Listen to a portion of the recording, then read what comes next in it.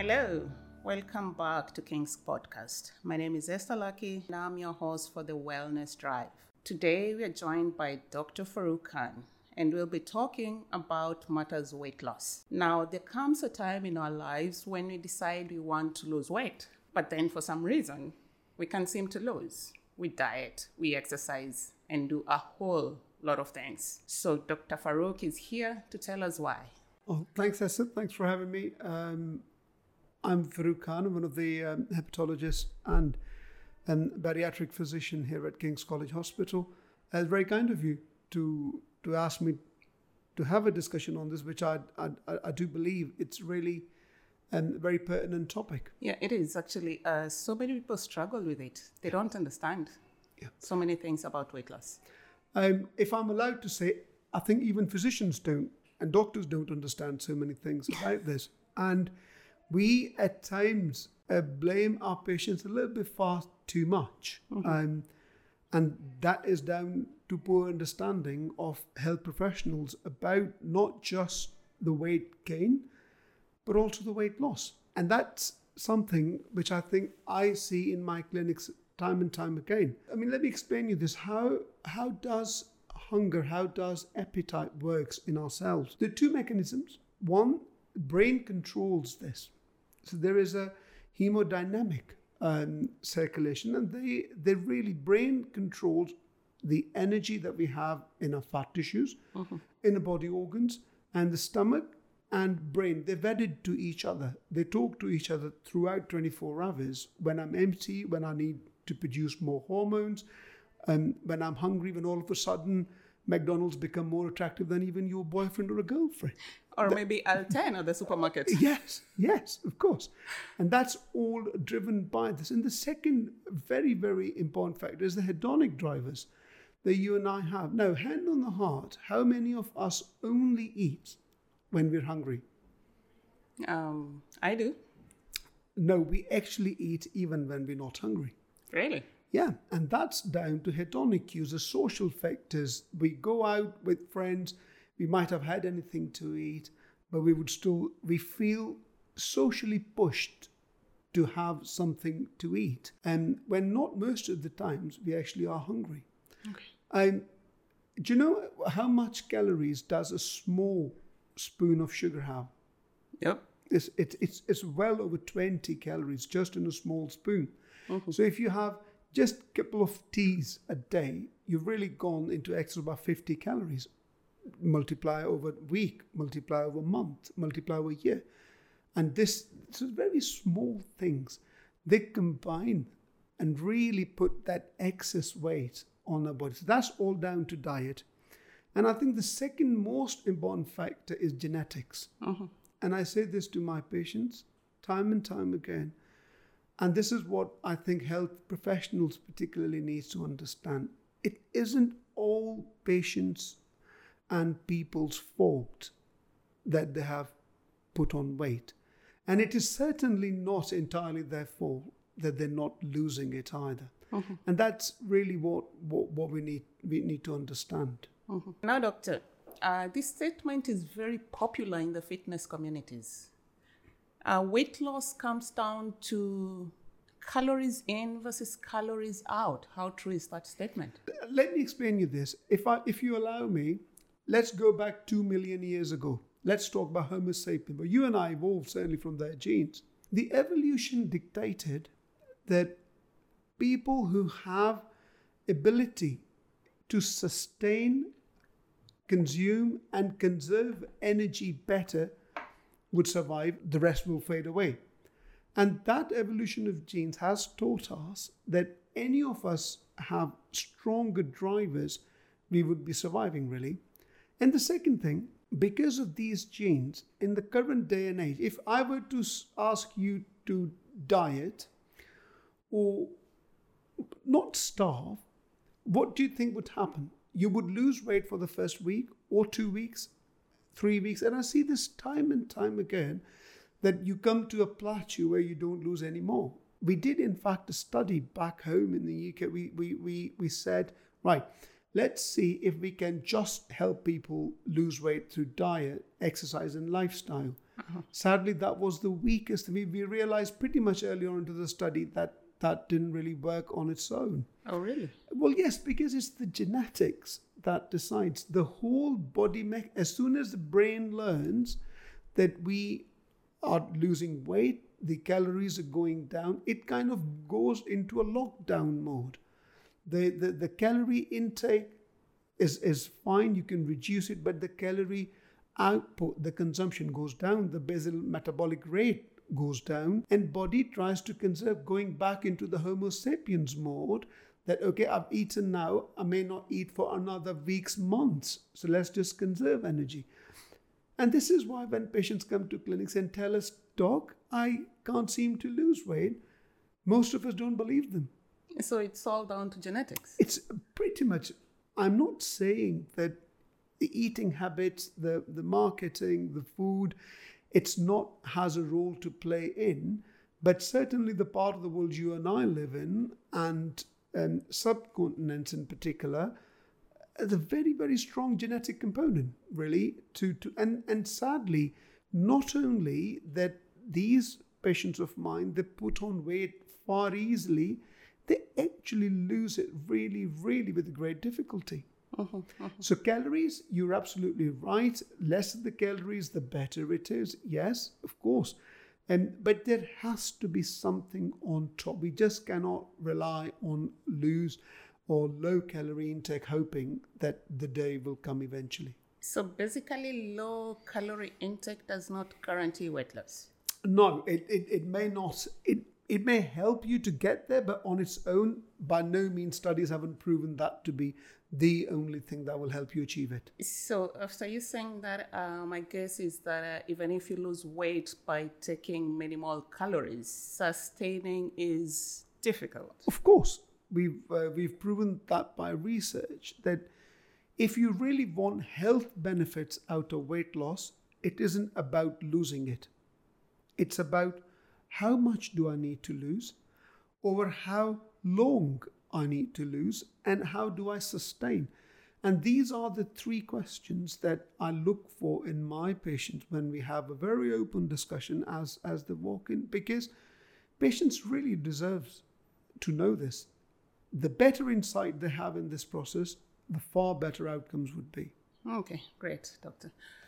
That said, I'm sure you've had patients who've come to you who want to lose, let's say, between 10 kgs and 20 kgs for one reason or the other. Mostly it's a medical issue. And they ask you, how long is it going to take me to lose this 10 or 20 kgs? I'm sure some people want to believe that there can be instant weight loss. We have so many procedures out there promising instant weight loss. Yes. What do you have to say about that? It's a very, very pertinent thought and very excellent question, really, because I think I get this almost 3 out of 5 patients who come to my clinic that how quickly can I lose weight, and how, if we do this procedure, can we do this tomorrow? And if we do this tomorrow, on 10th day of the procedure, what will I be weighed? Okay, I think there are 2 things. I still think that somehow they had tried life and diet. That didn't work. Then they usually have contacted a healthcare professional who would have told them off that, you're not losing weight, you've tried everything. And they come really to the point of frustration that I've tried, I can't lose weight. Can you do anything? And I really now want to get slim. Why? Because when he was trying on the week 4, week 5, week 6, he got a plateaued. So he realized that this isn't going to work. So do something that will work straight away, because otherwise I will put the weight back on. Yeah, plateaus are the worst. Indeed. And that the chain, the mentality that I need to break, you need to break, and people need to understand through this that, look, it's not all your fault.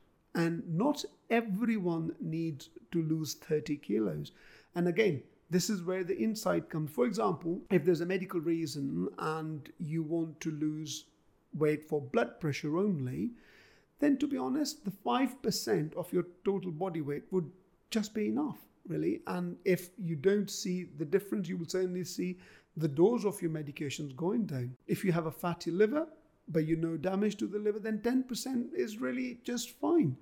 On the other hand, if you have diabetes, you have cholesterol, you have fatty liver that's got some part, then yes, 15 to 20%. So if you're 100 kilos and you've collected those comorbidities over a period of time, then yes, your target weight should be around 15 to 20 kilos.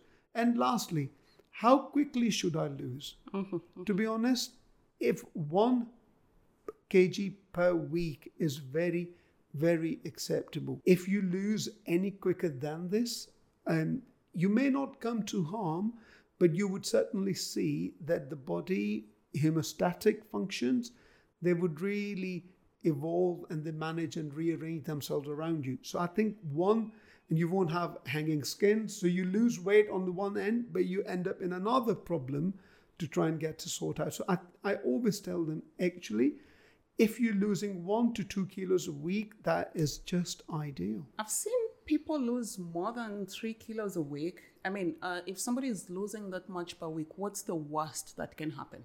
So, look, it really depends on individual itself. If you have disease in the background, for example, the liver, for example, diabetes, for example, any other, then I would certainly not recommend you to go down 3, 4, 5 kilos a week, because we haven't really given organs to work around.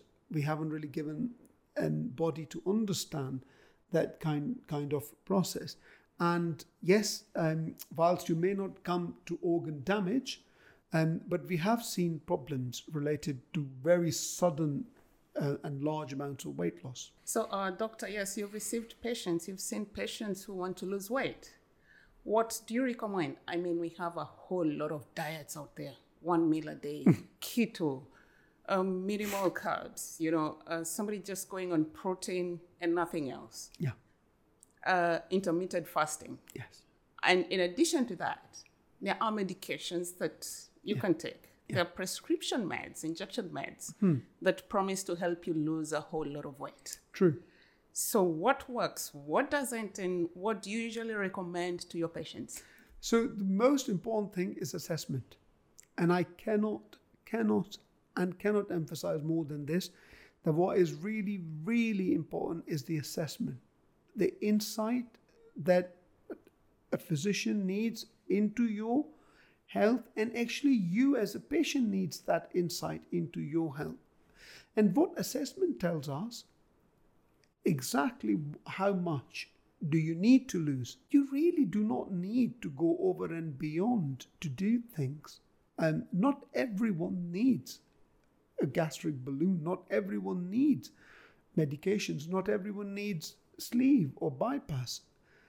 Therefore, the assessment remains the cornerstone. So I'd really always encourage people that if this is something you've come across is a problem, I think assessment is the first step, because that will decide what are the needs, what are the targets, and how much you therefore need to lose. And coming back to what would you recommend? I think diet and lifestyle change has to come in. Whilst we know that you cannot lose weight without them, but on its own, without any other adjunct, they are the weakest link. But again, if your assessment tells that you need to lose 20% of the body weight, then we clearly know that this isn't going to work. And that's where I tell patients that you need something else, because your need is greater. So the intervention that you and I are looking at would have to be greater.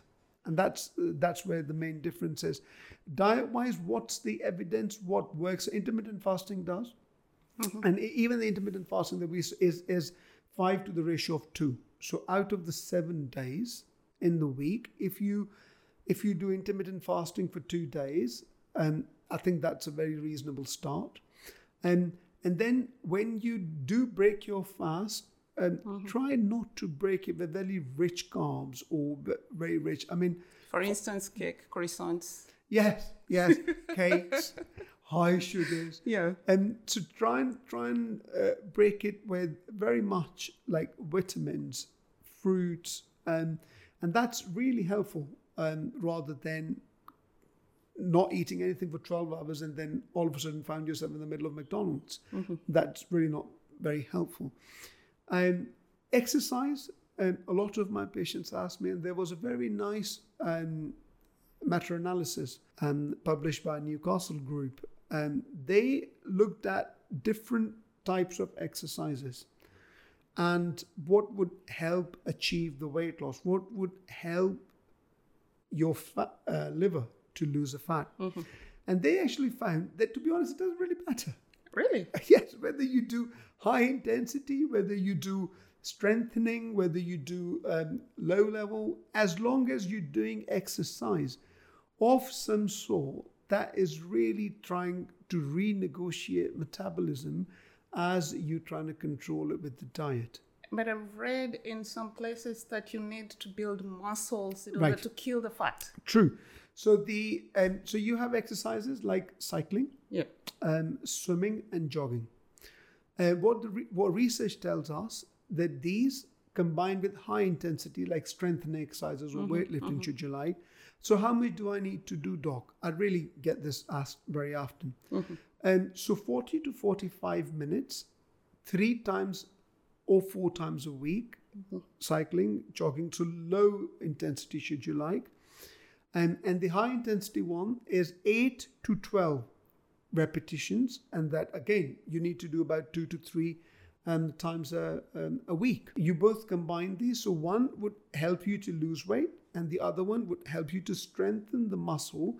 So you basically, as you lose weight, you lose the body fat, but not the body mass, if that makes sense. So you build up your muscle, you encourage muscles to get the energy from the fat.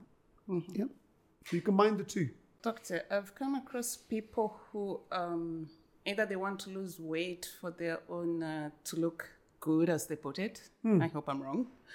Or it's for medical purposes. Yes. For some reason, the doctor gives them a diet and an exercise regime to follow, but for some reason, they cannot commit to it. So it's something psychological. Yes. How common is that, and how can this be helped? It's several factors: social, medical, as well as genetic factors. We have discussed this earlier on. If you find yourself very committed, even then you have to be very much aware of that there will come a plateau phase. And this is where your body genetics are trying to fight it. That no, we're not going to lose your weight and your calories. And you really need to understand the whole process. And this is what I explain to my patient. And to be honest, I think the information out there isn't full. We tell them, if you do this, you will lose this much. The brain gets focused to the outcomes. The brain needs to get focused to the journey. Sure. And there's a difference. And that makes the whole lot of difference. The first ad that comes up is lose 20 kilos in 10 days. Well, why? What's the need? How can you decide that I need to lose 20 kilos in 10 days? But this is about, unfortunately, selling business, not health. Now, Dr. Farouk here has a very, very busy clinic and he has to leave us. But next time, he'll be joining us to answer any of your questions that you may have regarding weight loss. Please, if you have any questions, feel free to send us through our social media pages, Facebook, Instagram, and LinkedIn. Until next time, this is the Wellness Dive with Lucky.